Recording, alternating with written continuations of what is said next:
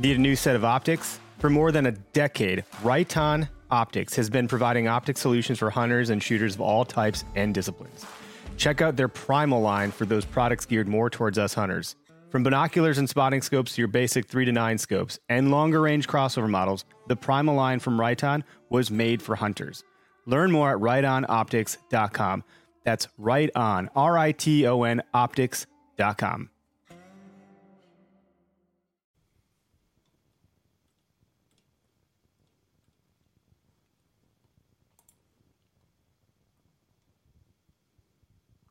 Where to Hunt podcast. It's okay. Hi, I'm Dan Small, host of Outdoor Wisconsin, and I listen to Where to Hunt. Nah, it's okay.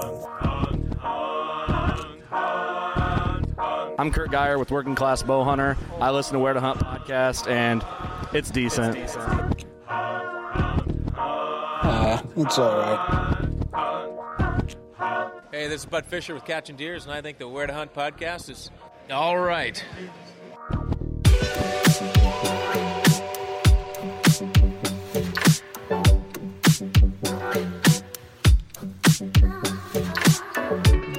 Hey, what up, everybody? Welcome to the Where to Hunt podcast. The podcast? Is it the or the? Whatever you want it to be. No one knows. The podcast that connects public land hunting enthusiasts, a.k.a. the okayest podcast in the Midwest. I'm trying to slow it down a little bit. I've had a lot of coffee. I've had a very busy day and week. So you can see me kind of revving it up, revving it down, revving it up, revving it down. We're coming at you from the Okayest Hunter podcast studio right here in Oconomowoc, Wisconsin. And if you don't know who the Okayest Hunter is, well, it's a website. You can go to okayesthunter.com. And if you like what you see, use code W2H podcast and go buy yourself some stuff and get 10% off. It's not much, but hey, Every little bit counts. you should take it. Take what you can get. That's right. Use the code. What else we got, Greg? I got nothing. I did some walking over the weekend. Found 0 sheds, but gained a little more intel on another spot. Got a tractor running. Well, I saw that. My brother-in-law got the tractor running. I took it for a test drive. That's pretty neat. Yeah.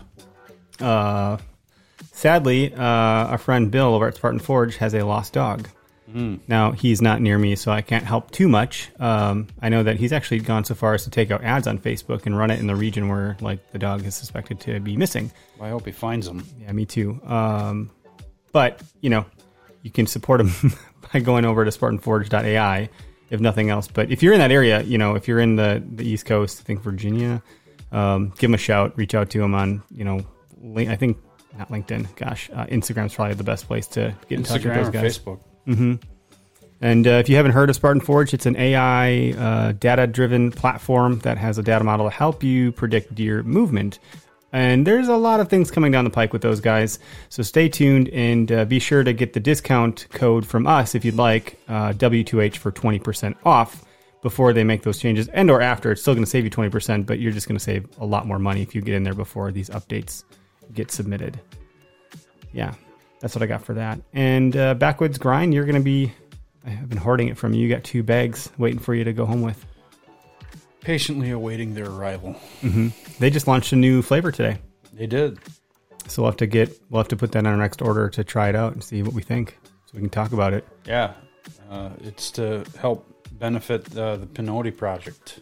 Yeah, I can't pronounce it, so I didn't want to try to say it. I'm glad you did. You just jumped out on the ledge and saved me. How do you say it? What is it? Pinotti. Sounds like a tribal name or something. Could be. All to do with turkeys. The proceeds go to benefit turkeys for tomorrow, I believe. So he said $6.50 a bag is going to go to that, and that's going to basically help with turkey research to see, basically what's causing their demise. Interesting. Yep. So it's going to study habitat and all that, everything, predation, you name it. So it's a nice little piece of conservation going out there. I dig it. They're good guys over there anyways too. Yes, so we'd like to support their brand, and we like to drink their coffee more than anything. So I know they were at the Iowa Deer Classic, and a couple of guys had gone up and said, "Hey, we heard you on the Where to Hunt podcast." So that's kind of cool. Makes me happy to know that people actually listen and buy some of the stuff we talk about. We're doing our part, and even if we're not helping them sell much, it's still they're a great partner. They're good people, and they align with our values. So That's right. it's good stuff. And I'm not drinking any Drop Time spirits tonight. Yeah, I think you could use one. Take the edge off. I'm drinking Backwoods Grind, actually. So at least I'm drinking one of our sponsors. That's all the drinks we get. It's great.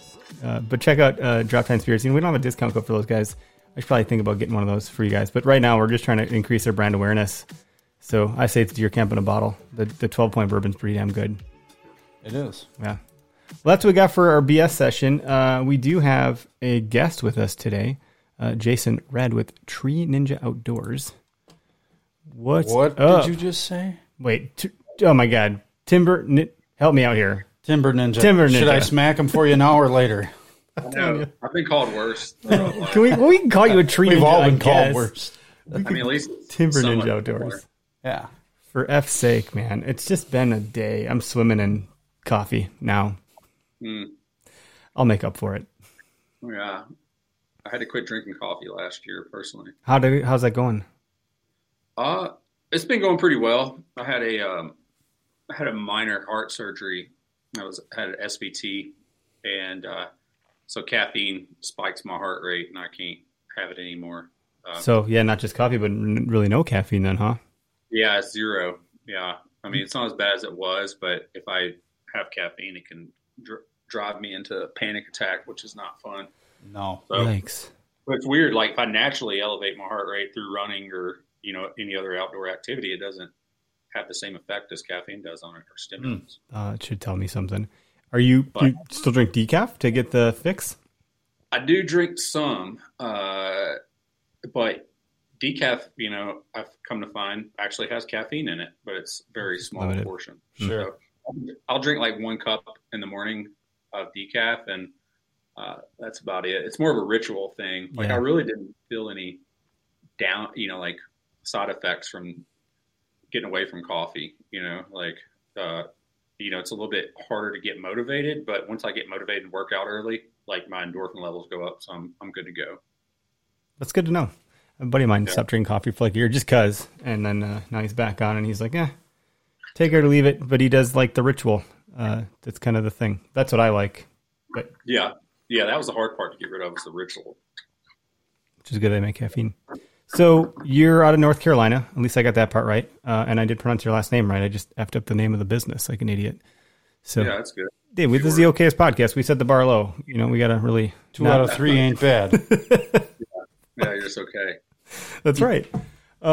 Okay, so tell us a little. I mean, we don't know much about you. We've seen the business around the brand and some of the products on social, but I'd love to hear more about how you got into hunting. You have a pretty unique background. I see some really nice bows in the background, so we could talk about some of that stuff for a little bit here. Yeah, so by myself, I've been hunting since I was 7 years old. I'll be 41 this year, and most of, I would say 98% of my life has been hunting on public land. And reason, I just grew up really poor, and we didn't have a choice to be on public land. On private land leases and stuff. We occasionally got on some that were really cheap paper land type stuff. I'm originally from Arkansas. I'm not from North Carolina. And, I hunted my whole life. I took a little break. I got into endurance sports. So I was an aspiring professional road bike racer, bicycle. When I got out of that, I started doing ultra running and mountain climbing. And so I did a lot of ventures. And then I got, I was always hunting a little bit, but I wasn't as passionate about it and serious for a few years there. And a lot of it was I just kind of got bored living in the lowlands and just doing the same old thing. But I got really stoked again when I moved to the mountains of North Carolina. Job relocated me, and I just, put all my mountain sports in with hunting, and it became this like adventure hunting, is kind of what I would say, categorize it as. And I started traveling a lot, hunting then, got into, big tracts of public, Appalachian mountain style stuff in Ohio, Virginia, West Virginia. in the other states. I haven't hunted PA yet, but and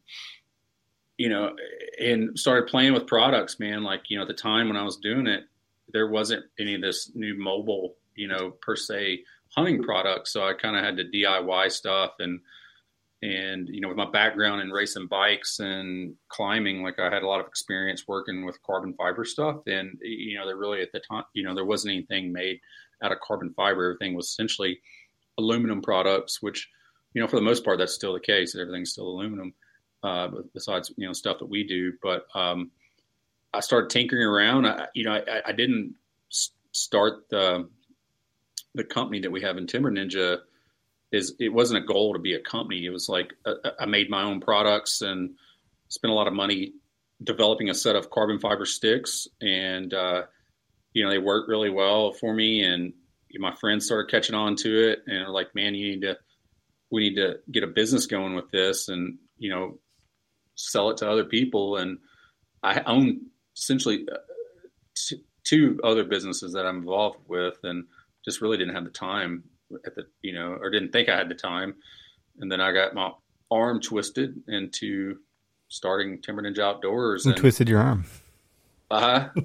Who twisted your arm? I had a lot of buddies twisting my arm, man. And two of them got involved with me, Tyler and Jordan, who are part of Timber Ninja as well. They were really the big, the little Jack Russell biting at my heels all the time, I guess. Would be, it's like, hey, we need to do this. So that's, but when we decided to do it, I had other plans for stuff that I thought could work out in carbon fiber and just other mobile hunting products in general. So we released the sticks last year in May. So we're essentially a little over 6 months in the business now.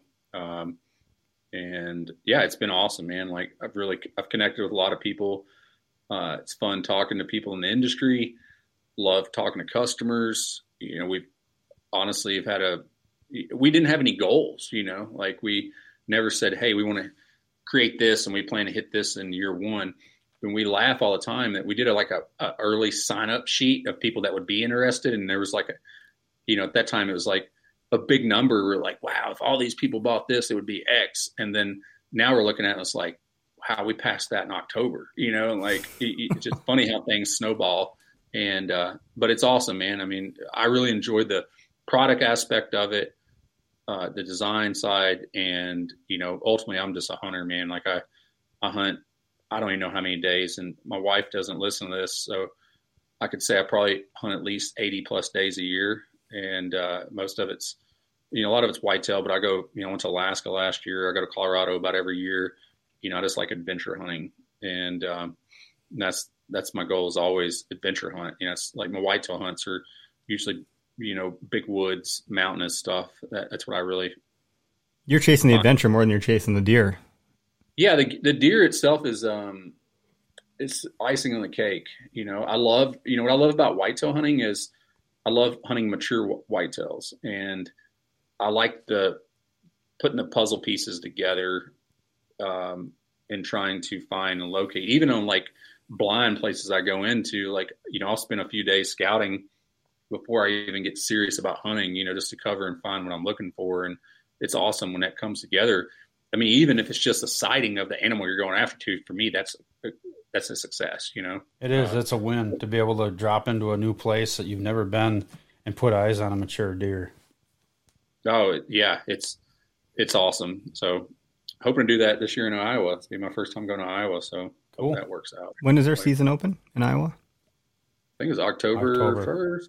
Okay. Yeah, early October. Are you hunting the early season, or are you going to wait a little bit for like rut? I must focus most of my time on the rut. I think they have some leftover turkey tags. So I'm thinking about trying to run up and do a 4-day turkey hunt this spring. Sweet.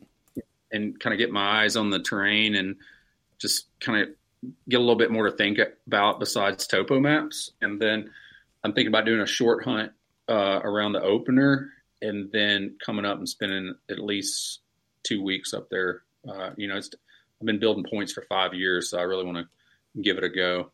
Cool. That's awesome, man.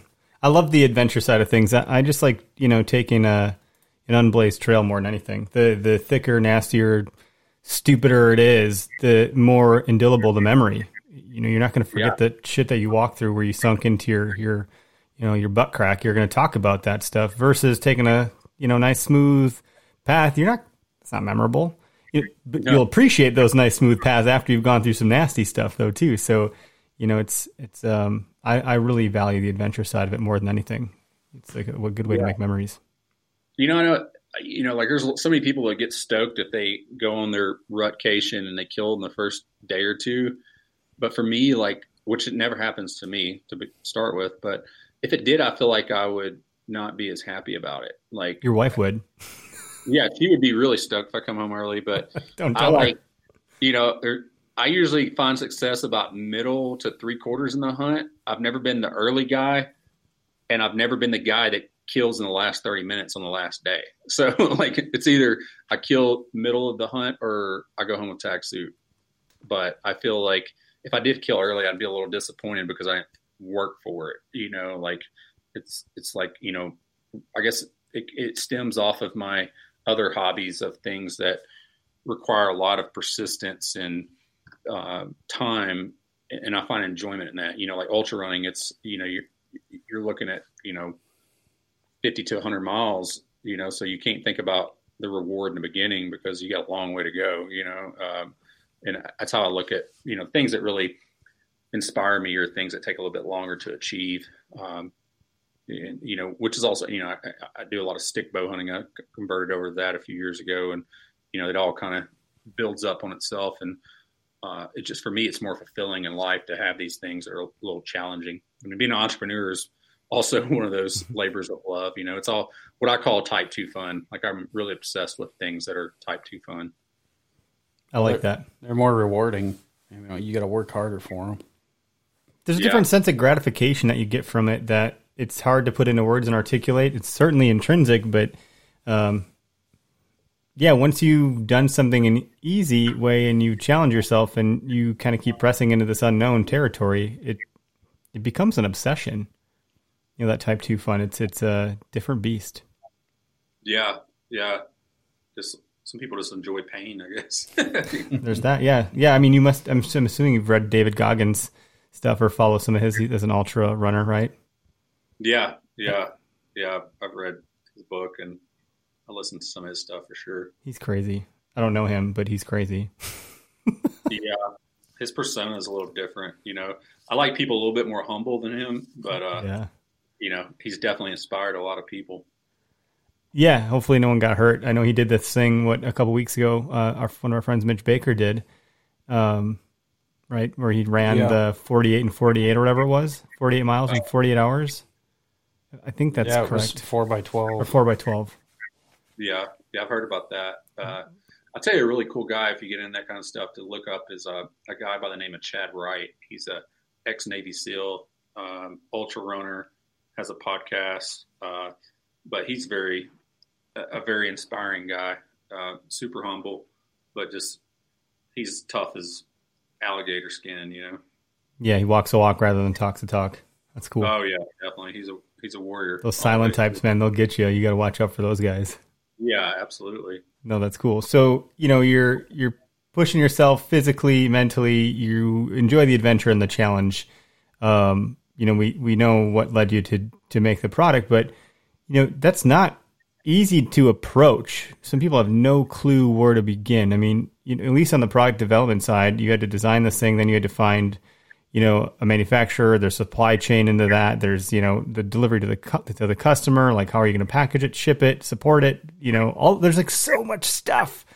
And you're just like, all right, cool, let's do this. And now it's out there and the response has been pretty positive. To my knowledge, I don't know of any other carbon fiber, products on the market like yours. So, I'm going to go ahead and share our screen and show off some of the stuff. If you want to walk us through some of the things you have, I think that'd be great. And I won't lean on the screen too much because this will live in podcast form. But for those that are watching live right now, they'll be able to see some of this stuff. Yeah, absolutely. Yeah, it's not an easy endeavor to get into. Before packaging and everything comes up, you got to have your insurance and, all that stuff in check and testing. Yeah, it's a piece of equipment that people like like when you're hanging on a tree, you're depending on this thing to not fail. Because if it were to fail or be compromised, that's a claim that I would not want to be on the other end of.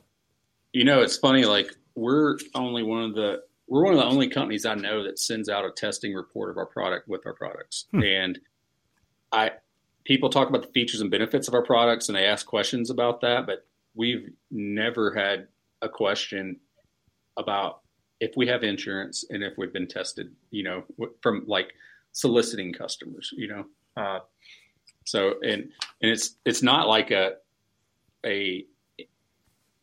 basis of doing business. Like we could have started this company and did zero of that and started selling products, which it really shocks me because my background's in safety. I've been in the safety industry for 16 years. I work, one of the companies I represent is a fall protection company. So I've been doing this stuff, around it for years. And it just astonishes me about, there's no barrier to entry into the market as far as liability, where's the check and balance on that? There's no governing body there's no OSHA for hunting.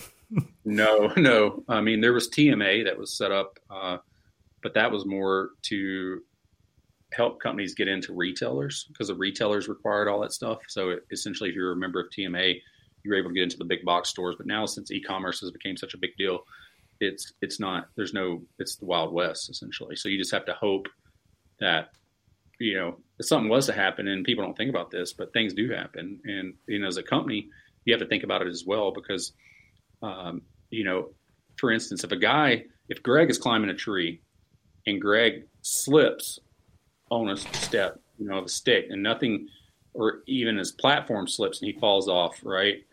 And he gets injured and he has, let's say severely injured and he has to, he needs, payment for his injuries, maybe he's out of work, maybe he gets seriously injured where he's paralyzed or, he dies and his family's looking for support. When a lawyer gets involved, they're going to start looking at everybody involved in that whole process. It's not just going to be like the stick company. Everybody that had a product, they're going to go after. And, so it's interesting for me, like, I hope at least people have LLCs, but, LLC can only come back to the person. And if a person doesn't have any wealth, there's not going to be anything for your family to pull out of that. If a guy makes $40,000, $50,000 a year and started a side business out of his garage and he has a net worth of, let's say, $50,000, and most of that's tied up in his truck or house, like, what's your family going to get? And, that's something that's not really talked about very much. I've heard no one talk about it up until this moment. Yeah. Is there like, so two questions. Obviously you are adhering to this. You're submitting your kind of test results and safety, but is there like a badge or a stamp or something that signifies that? And then additionally, the other question is, how do people go look this stuff up for the other brands that they might be interested in? Like, where do you even go as a consumer?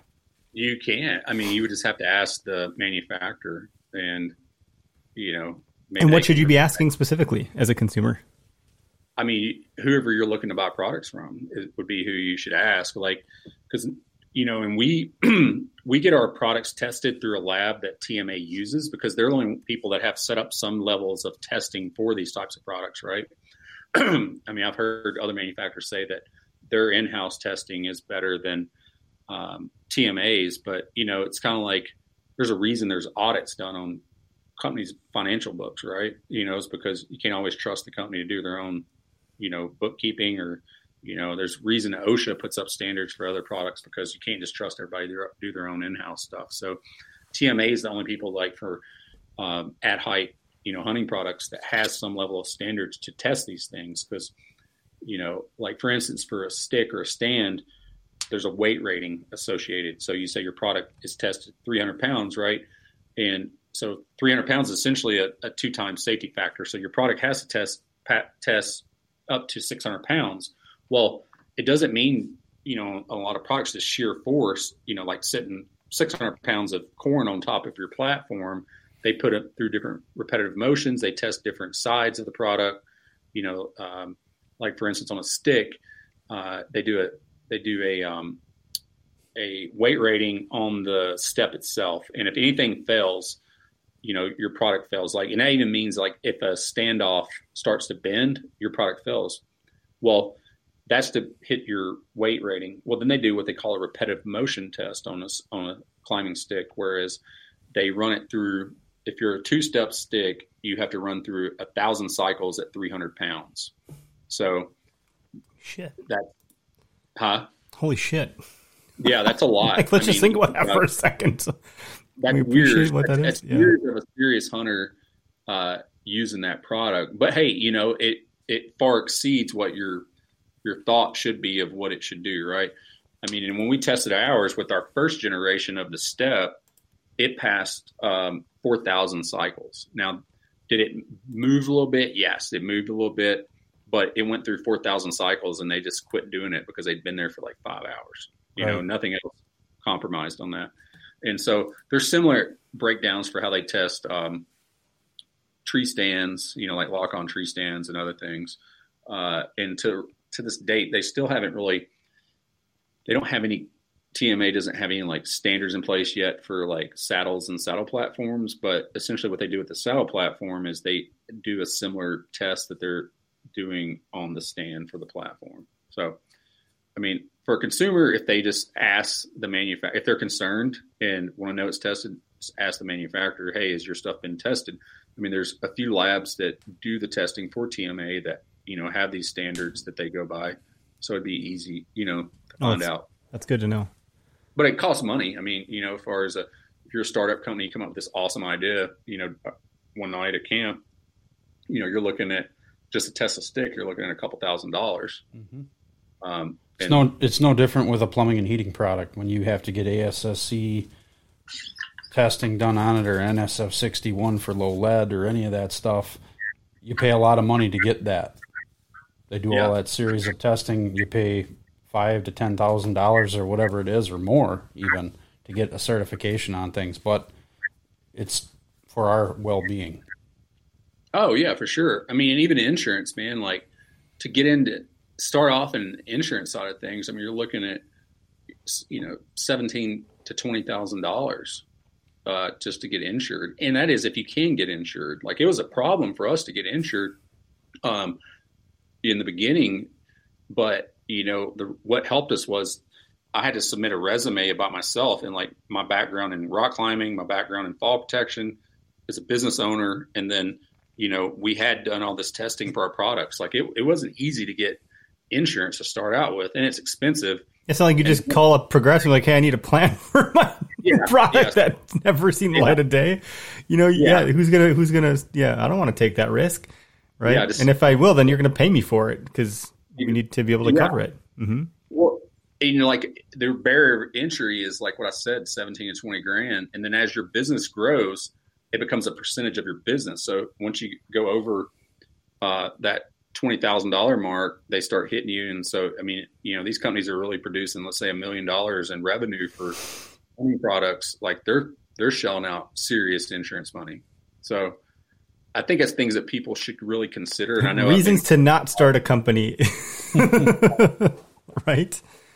Oh, I know, man. Like you can't rely on an LLC saving your ass. I'll tell you that. Like, I mean, it will potentially save your ass, but what about the person that got injured? In the event that something did happen.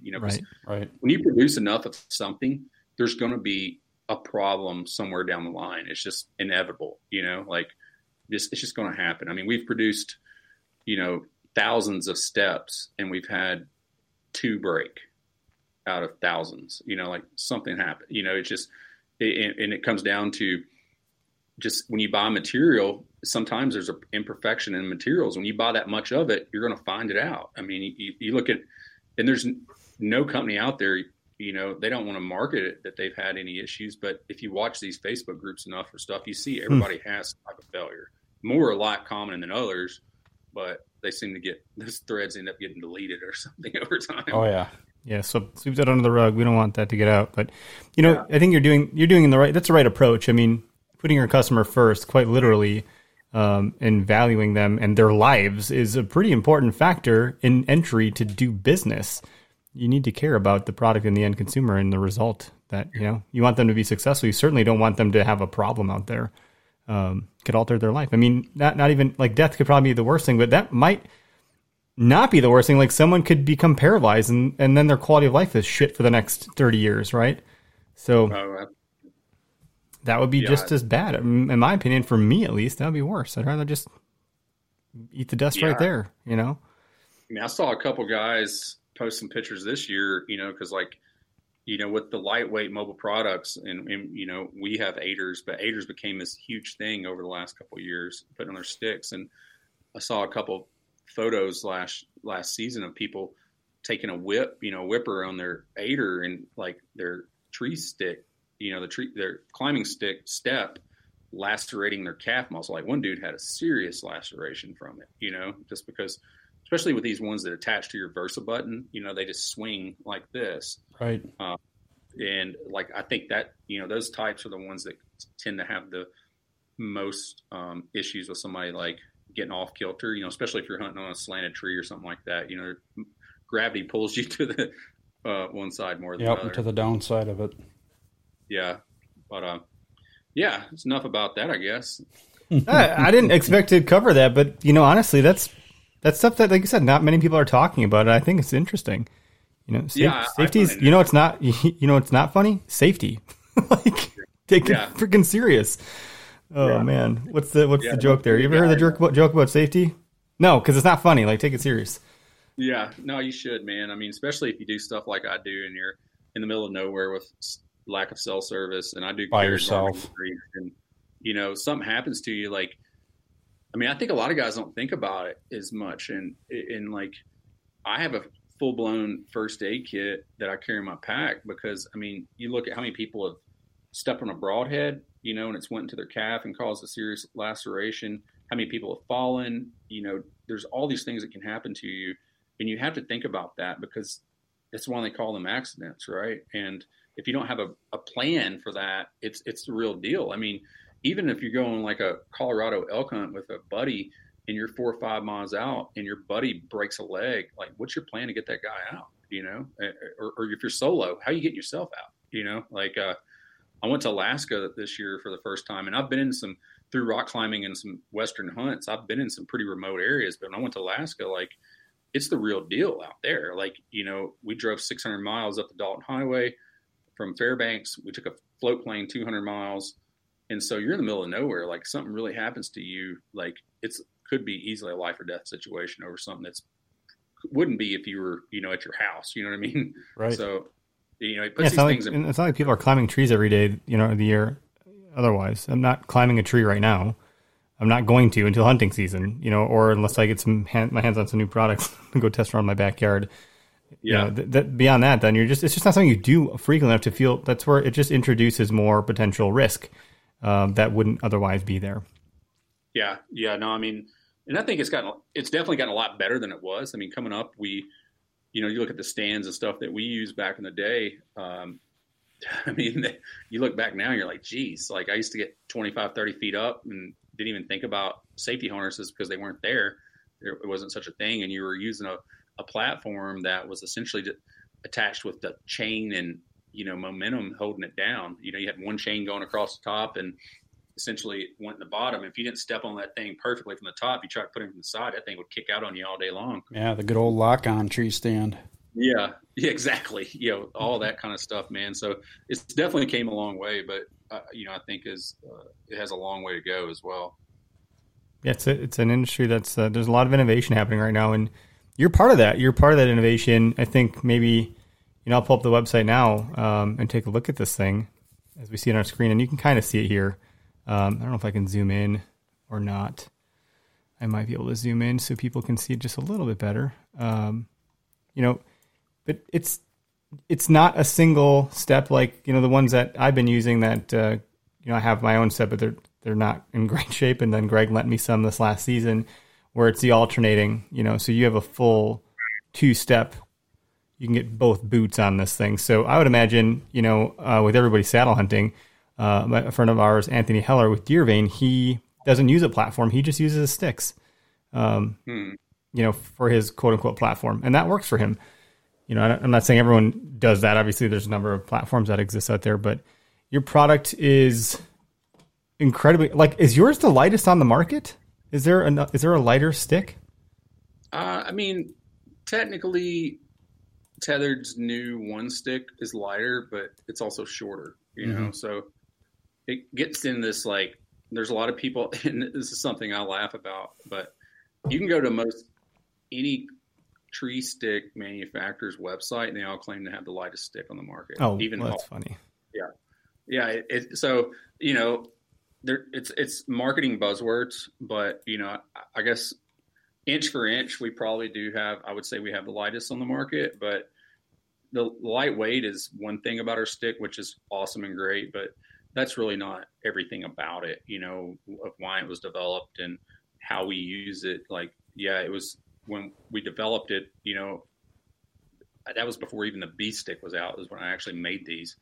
Didn't bring them to market then, but you know, the B stick, I would say, is the first lighter weight stick that came to the market is a lightweight mobile hunting stick. You know, when I was doing this, everybody was still using Hawks or Lone Wolf, the original Lone Wolf sticks, which, you know, are long and heavy. Yeah, they're not. But they work. They work. Yeah, they work. Yeah, I've been using them for years. But there is something to be desired there with that alternating step. You know, my dad, you know, that's what I have.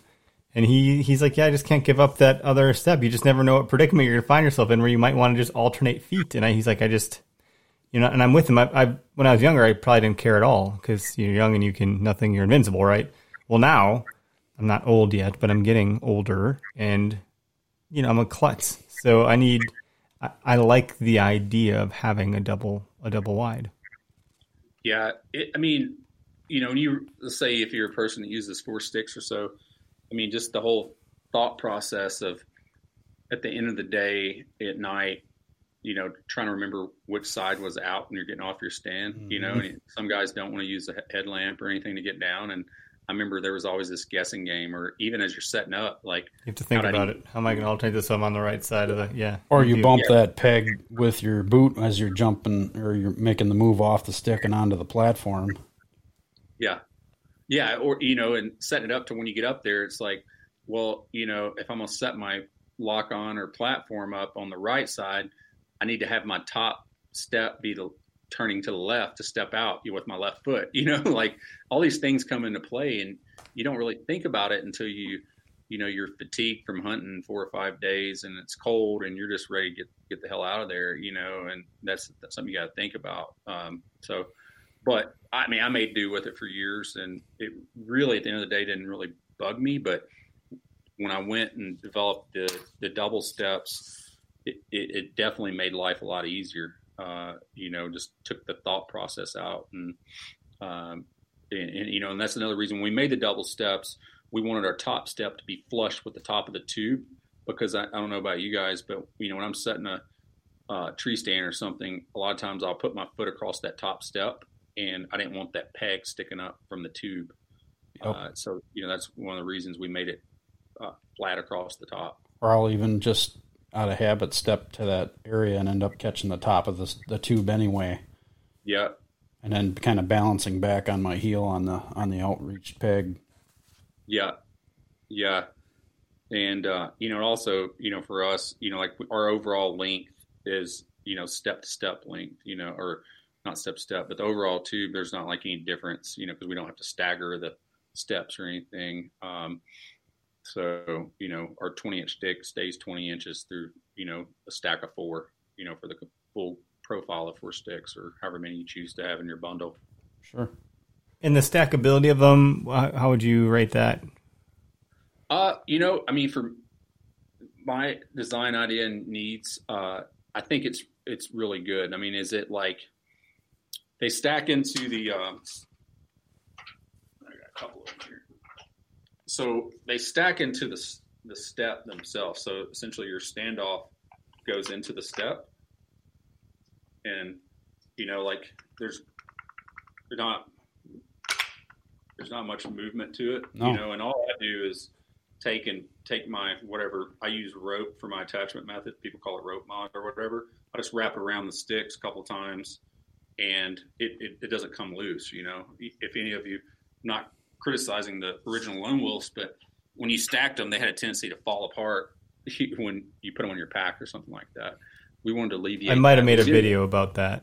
You did make a video about that. You want a good laugh, go check out OKest Hunter. There's a video in there of him getting a little frustrated with his sticks. And it's okay, Andre laughed at that video, so I didn't piss anybody off. No. I think we can all relate to that kind of stuff. And that's not a stab at those sticks. That's just me in general having a hard time with everything. But no, that's stuff like that. And if I can just, boom, stack it right into itself, I don't have to think about it. That's easy. I'd be done with that in 2 minutes, rather than getting the one notch line up with the other hole, but I have the silent tape on there, so it's not fitting right. And yeah.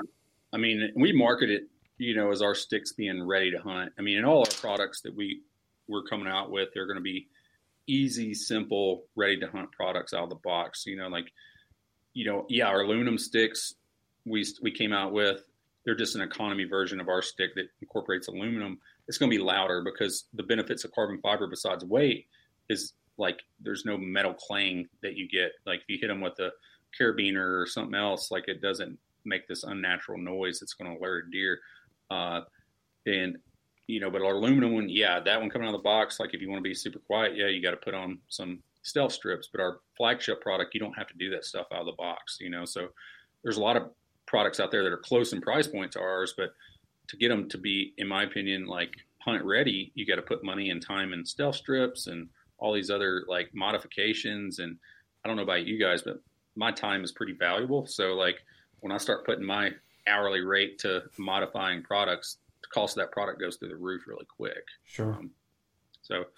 But I mean, we do have people spray paint them and tape them up, just add their own flair, but they're ready to go out of the box. You don't have to assemble them. They're just ready to hunt. And carbon fiber, it is stronger, correct? I mean, in some not to go back to the aspects, safety stuff, but just in general, carbon fiber is known to be really strong and lightweight, right? That's my idea of it. Extremely strong. And there's all these. Carbon fiber isn't just a. There's one style of it. I mean, the fibers that are used can be configured in multiple ways using other types of materials to make them even stronger. I mean, you can take Kevlar and weave it in with carbon fiber to have properties of that product into carbon fiber as well. I mean, there's different thicknesses, there's different epoxies, and there's also a lot of different ways of making the finished product through different processes. I mean, our first offering with the sticks is essentially a propulsion tube.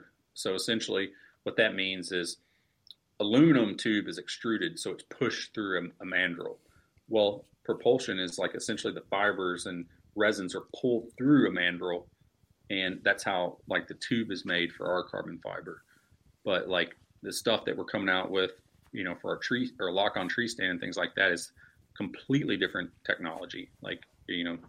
Nothing you see here is really anywhere close to the new technology we'll be using on the stand and stuff, and the other things we have planned for that type of. You got to be excited about that. Do you have any dates or not that we would hold you to it or anything, right? We're not trying to get you to say this date, but when are you thinking?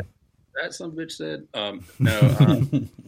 Man, we've been working on it for about 2 years, and we've played with different prototypes until we, essentially it was a hybrid stand to begin with, and now we've finally found the right partner that knows enough about carbon fiber and actually want to take on a hunting product. Most of them make a lot more money doing aerospace projects and things like that, medical devices, and they turn their nose up to you when you talk about hunting products. But we found a really good partner, and man, they're on the cutting edge of carbon fiber technology, and we partnered with them last year in March, and with the hopes of having the product out in July. Well, we went through a few little expensive processes and prototypes, but we're about 4 weeks out right now from having the production prototype ready. Wow.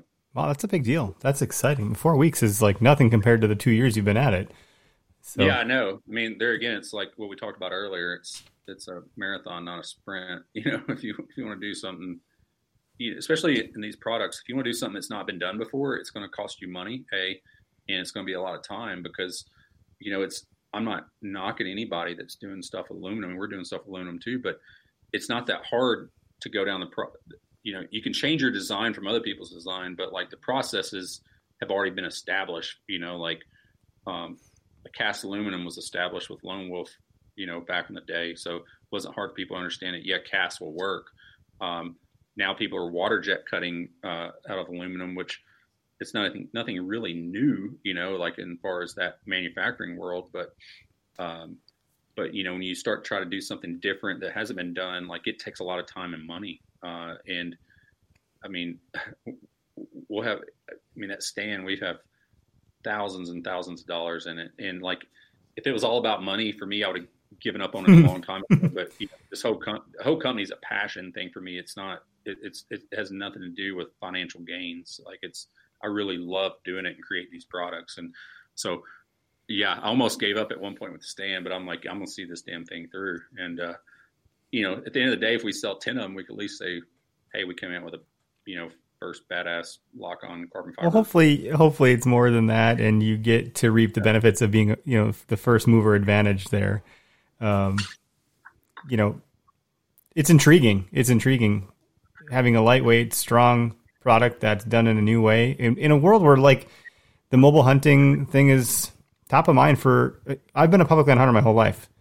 And that's not to say, for some reason, it seems like in the last couple of years, it's become a big badge of honor and it's been becoming cooler. As more people have been like promoting it, et cetera. But, when you're a public land hunter, you got to move. Someone is going to bump you out of your spot. It might not be available next time. You have to be moving. And the concept of, this was like maybe 2 years ago when I finally realized that a lot of hunters would get down on a set in the same hunt and move closer and make micro adjustments based on what the deer were doing or not doing. And I never did that because it was too much of a pain in the ass to get in the tree. Like once I was in that tree, like I was set, like I'm not moving again. If I see deer over there, oh well, because it's just too much, messing around. But now, after hunting with Greg, I was able to like really, surprisingly, by the way, Greg, decrease the amount of effort and time it took me to get up and down these trees. You're welcome. Yeah, no, it's a compliment. He would still say it takes me forever, but if he would have seen me before. You're getting better. You get better with every sit. You get better, repetition. You get better at driving the more you drive. It's the same concept. Put in the reps, you get the results. But, having some tooling and some equipment along the way to help enable that type of hunting style is a pretty big deal also. And if you can lighten the load on your back, you're going to do what you're going to do regardless of what's on your back. And if you can lighten the load, it's just a big bonus. A lot of guys are shaving pounds, but it's not like you're going on a 50-mile hump. You're walking maybe 3 miles into the woods, 5 tops or something. Who's going more than that? I don't know. There's such a fad. If it doesn't matter what hobby you're in, like it tends to always be a fad for things to get lighter. Yeah, right? Fishing rods gotten lighter. Bicycles have gotten lighter. Tennis shoes, tents, everything has gotten lighter.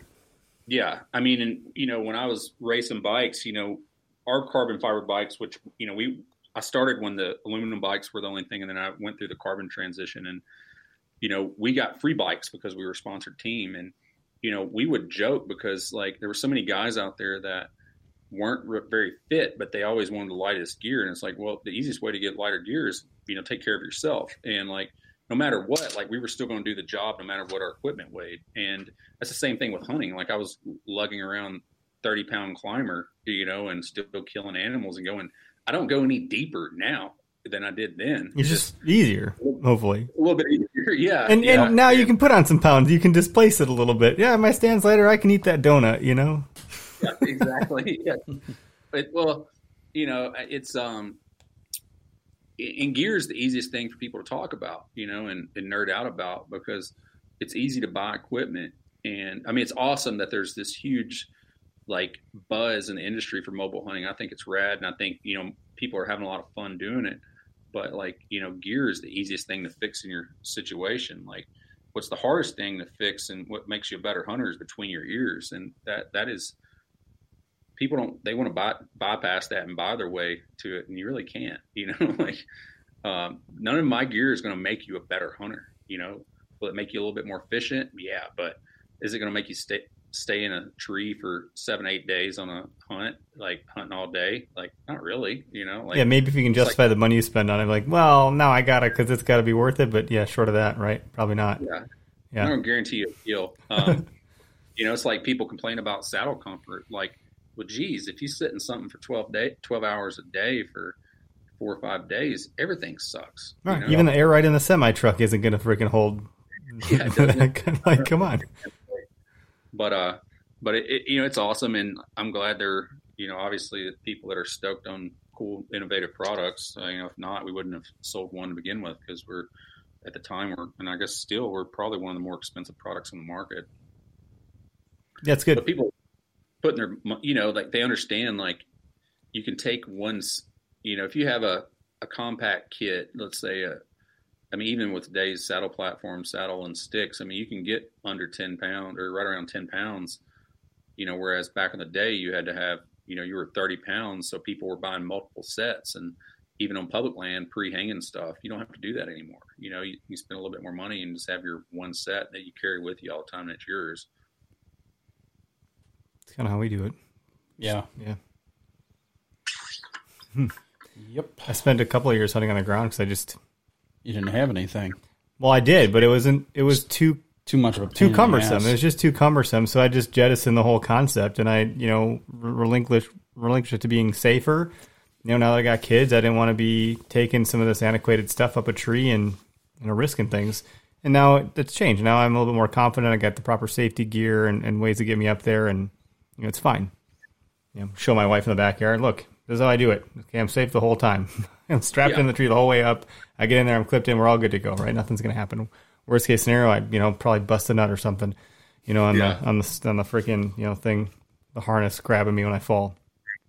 Yeah, no, I end up working my way closer to the ground. I do a lot of ground hunting just because that makes it even more complex, Oh gosh, we got our buddy over here, Deers and Beers, making fun. No, they're not matching. Not at all. Not even the same brand. But we're both wearing flannels. That was not planned. Thanks, Ryan. I didn't notice that. I was wondering if that was a Wisconsin thing.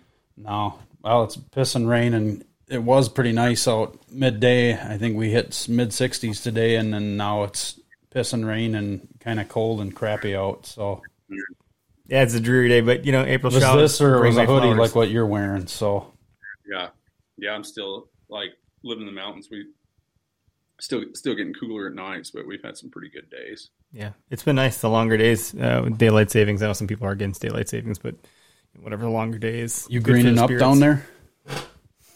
We're not, but a little bit lower than us, starting to green up. I was just in Alabama for a turkey hunt, and it was greening up pretty decent there. Cool. I'm headed to Florida on Friday, so it'll be plenty green there. Oh yeah, it's been green there. Well, it stays green technically. Yeah. It doesn't get not green. What's your Jason? What's your setup? What are you? Obviously, you're using your sticks, but what are you using to climb trees? Like, what are you? You're out of a saddle? Do what now? You're hunting out of a saddle? Yeah, I hunted out of saddle a lot this year, just because we were designing and prototyping some stuff. So this year, I primarily used. I carry 4 sticks if I go out of town, but honestly, I rarely use over 3. A lot of my setups, I'm about 2 sticks high, and I always keep. If I have 4 sticks, I use two of our 8ers on there because we have the retractable 8er. So I put 2 of those on my set of 4 sticks I carry, but typically I'm using 2, and been working with a saddle platform and a saddle. This year I primarily used a TX5 saddle, which he makes a pretty good saddle, and I used a lot of different platforms this year. Which one did you like?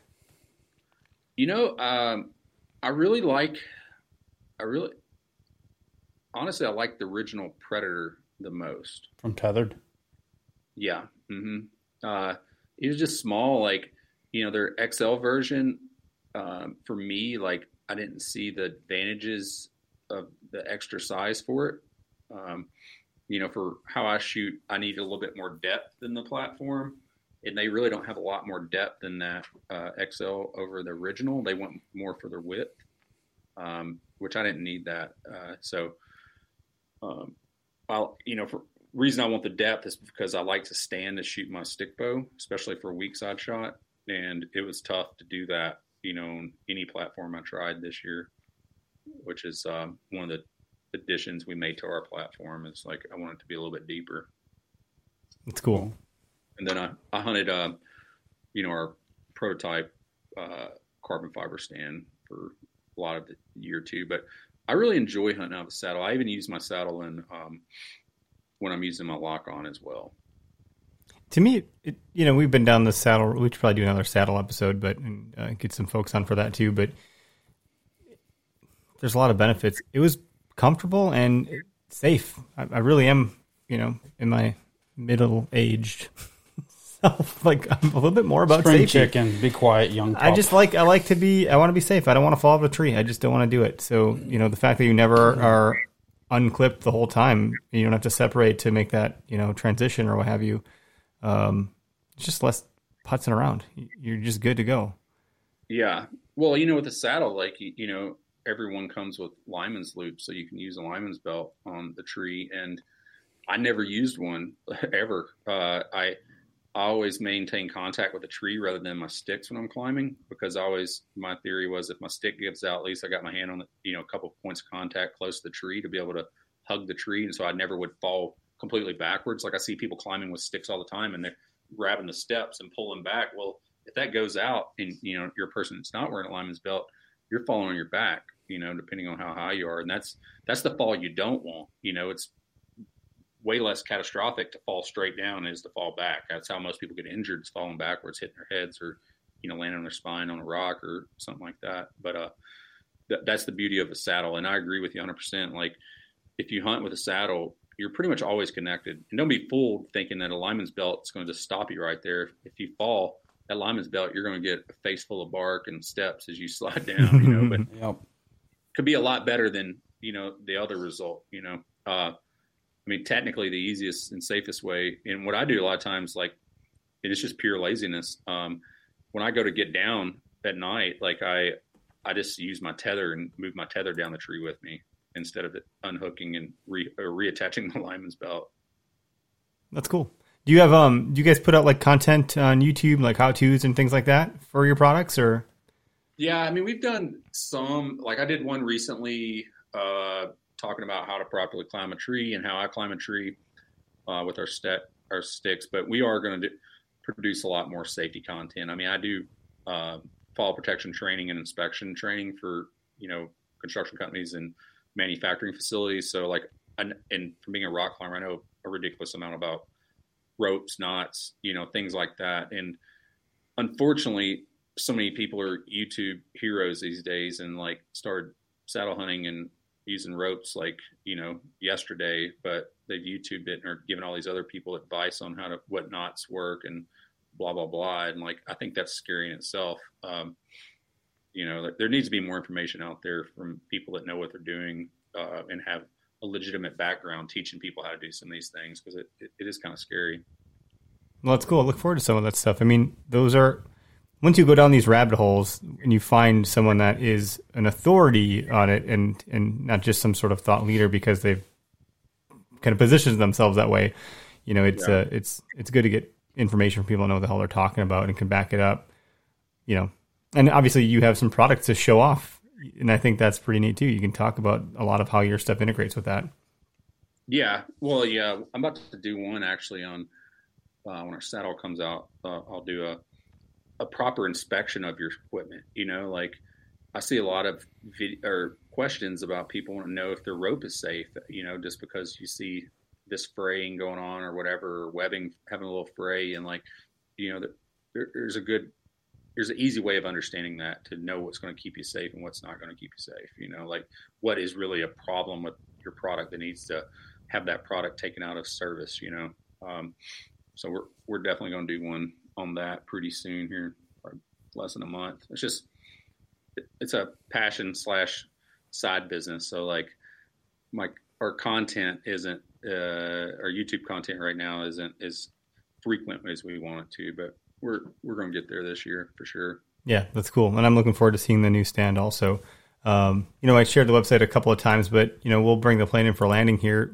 It's just to correct myself from the beginning, it's timberninjaoutdoors.com. And, your products are for sale via the website. Are your lead times in good shape given the year we had? Your supply chain is healthy. What can people expect there? Yeah, I mean, we keep trying to build up excess stock on the carbon, and we can never get ahead on it. And so we've been running about 4 weeks on the carbon sticks, and I think we're going to, as of today, we have a few, I don't know, maybe 50 or so extra that are going to be built out of this next build. So, and we're trying to stay ahead of that. We've been putting in forecast models, but we keep exceeding those. I would have thought things would have slowed down after hunting season, but actually January and February were they were really good months for us. And March is trending to be the same. You got tax returns, you got stimulus, you got people, their pockets are a little bit more padded than normal. And I think people look at their gear more year round than they used to as well. This is the time. The mobile movement has taken over. Yeah. And people they know about, a lot of these companies, don't really understand how to forecast for a new product. Right. And it's hard, cause nobody's going to throw $300,000 at inventory on a startup company just to hope it works out. And we've thought about going to just buy what we have model, but most of our customers have been they've been satisfied with our turnaround, and we're very communicative on what our lead times are. And if you message us, we can give you a pretty good date, but with the economy starting back up, some of our subs are getting busier too. So we're having to really stay ahead on them. And, but all of our parts manufacturers, cause we get half our product, we get our tubes from one company and all of our other parts come from another company. And, but they're keeping stuff on the floor for us. But the tube is the hardest. The carbon fiber tube is the hardest to keep up with. It takes, about a month from when we produce a PO for them, for them to, build that up. And like I said, we keep building ahead, and we, can't keep up. So yeah, it sounds like you're not the only one though. Most people we've talked to on the show, if you go back to any of the episodes that are product driven episodes, it's the same for everybody. I've not heard anything different yet. Yeah, no, I mean, it is. And our aluminum sticks, we went ahead and bought in real heavy on those from the beginning. So there was a little bit of a delay in getting the first ones out, but we're good to go for a little bit, on being able to ship on order with those. And with the stand, I think we're only going to do pre-orders and sell what we have getting produced, and that's it. The thing that gets you is especially when it gets busy during hunting season, having back orders and staying on top of that is a pain in the ass and creates a lot of stress for everybody. So when we do the release of the stand, we're going to do it in 250 piece increments and do a few sales like that. I mean, we may bump it up if, production's higher, but we just want to stay ahead on, get it done and not have any issues with people or people waiting to order a week before season and, shooting you messages every day about, hey, panicking. Yeah. It said 6 weeks, but I've got to hunt next week, which I understand. I get the same way. We all have this optimism in our mind when we order something that, it says one thing, but we think it's going to happen sooner. It's right. You got the right idea about communicating. I mean, Amazon is a great example of that. They give you a heads up every time. It's it's 6 doors away. It's it doesn't matter if it's going to come in 4 weeks, but if they tell me about what's happening along the way, you stay content. If you lose that communication, that's when things get weird because people are in the dark and it's hard to well, what the fuck is it? What's going on? So if you keep them in the loop, then usually they're pretty content, Yeah. Yeah. And, with our new products coming out, with the saddle and stuff, our saddle manufacturer makes fall protection and they make thousands of units weekly. And, we can turn around pretty high volume with that in a matter of days. So I feel confident with that. I mean, I've seen their process. So we hope to be ahead of we're trying to stay ahead of stuff, man. And it's just, it is what it is at the end of the day. It's a question came through from, so don't let the name flee. It's actually Ryan. But on Facebook, he's got a weird alias. So he's asking, how long does it take the average person to put one of your stands in the dark? Are you worried about it being too loud? No, I would say, the stand isn't out yet. And if it's carbon fiber, I wouldn't be worried about it being too loud, huh? No, talking about the sticks, maybe. Well, with sticks or a stand, like, it depends on your comfort level and how quick you can put up stuff, even though I make this stuff and I've been hunting for so many years, like, the first of the season's always rocky for me. I don't know about you guys. Like, I'm still learning my process. Yeah, it's a relearning the learning curve again. Yeah. And, but our season starts in September.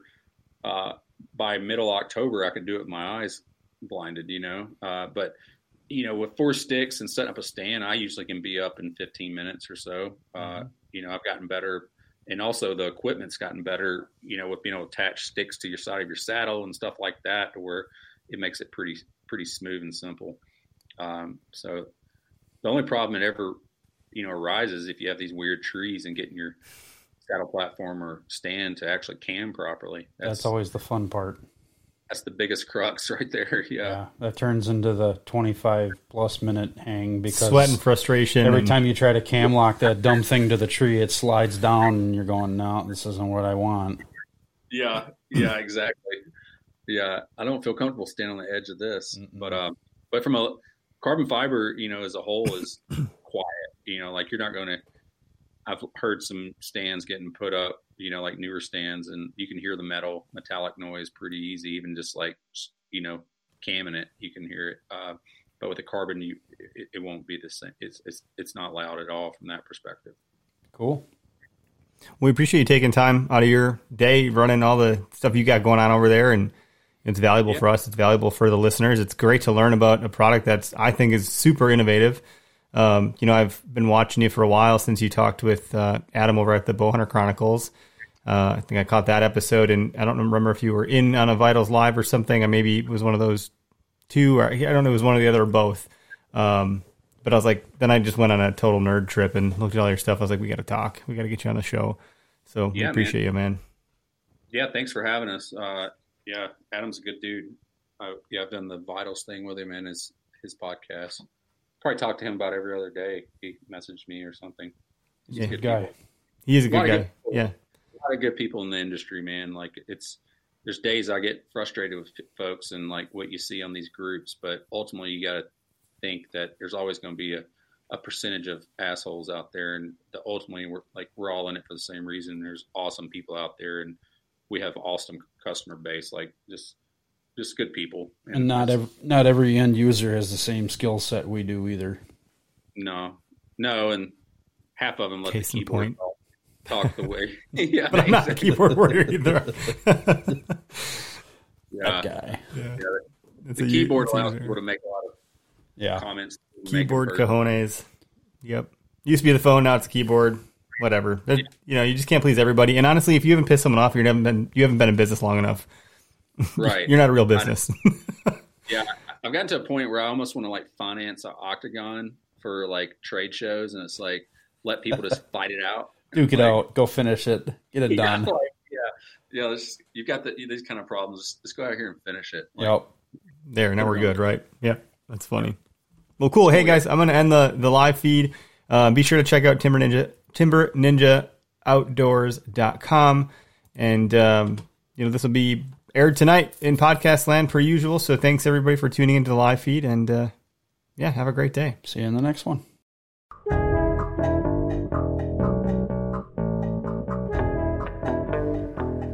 What's up, everyone? Anthony Heller here with Deer Vein, and this week's tip of the week comes from listening to a lot of podcasts like Eric and Greg's, interviewing a lot of people on my own podcast, and then also my own experience. And that is that information is greater than gear. And what I mean by that is understanding the terrain, the deer habits on that terrain, the deer patterns, the food sources, the lay of the land, how they're going to use it, when to be and where to be there is going to help you be far more successful than buying the newest bow or buying the newest piece of camo or the newest scent elimination spray or the newest boots or anything like that. So if you have the opportunity in this downtime this summer, I know in the spring and the summer, I know a lot of people want to focus on their gear and figure out their gear, but the first priority should be understanding your piece of property and building that knowledge base. If you aren't 100% positive on a game plan on how you're going to attack this piece of property that you're hunting in the fall of 2021, spend your time there first. Knock that off the list and develop a game plan before you go and try to throw money at the problem. I've done that personally. I have done that for years, and prior to about 4 years ago, all I did was try to throw money at it. Oh, I need the new bow. Oh, I need a saddle. Oh, I need a tree stand, a nicer mobile setup. I need all this stuff in order to be successful. And really, when I started scouting a ton in the spring and a ton in the fall during season and in the winter, like after season and during season, that is where almost all of my opportunities came from the following year, was developing that baseline of information. So when I saw a deer do something, or I got a look at a track, or I saw a new scrape or something, I could mentally in my head go, okay, here is most likely what this deer is doing and how it's going from point A to point B. And in order to do that, I know from being on this landscape so much, there is a pinch point, or there's a funnel, or there's a spot that I can ambush this deer in this area. And that is what's going to set you up for success, more so than having absolutely no idea where to be, but having the coolest camo. Like, that doesn't help you at all. All right. So that was a little long-winded response, but please, just a friendly reminder that information is a priority over material. All right. Catch you guys later.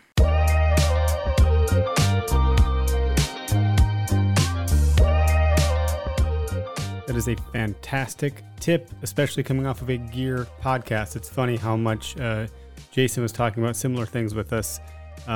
Just that, like, gear is important, yes, but the knowledge that you have and can acquire and learn is far more important.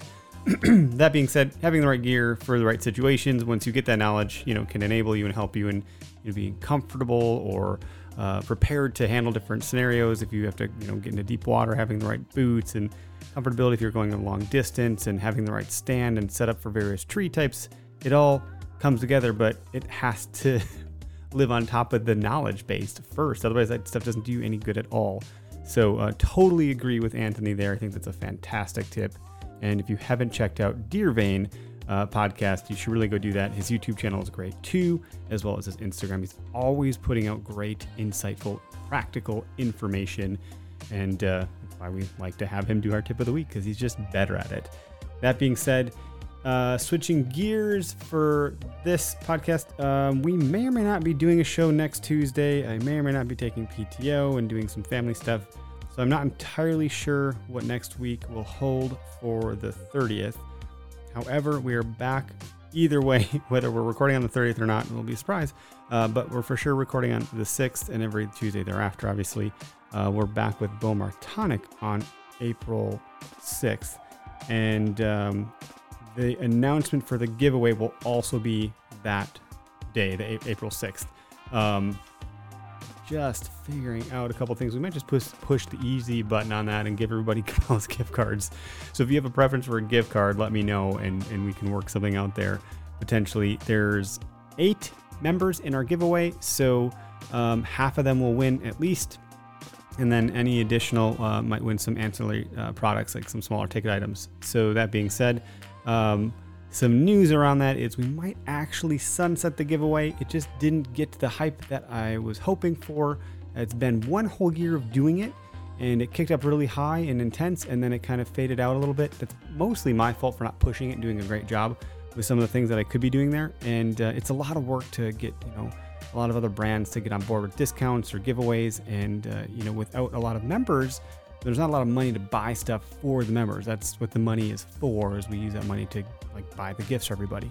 So we've been pulling money in from other areas to make it still great. So that being said, we're going to sunset that. And that's all I have for today, I think. If you have any questions, comments, things you want to hear about, let us know. Have a great day and hunt public.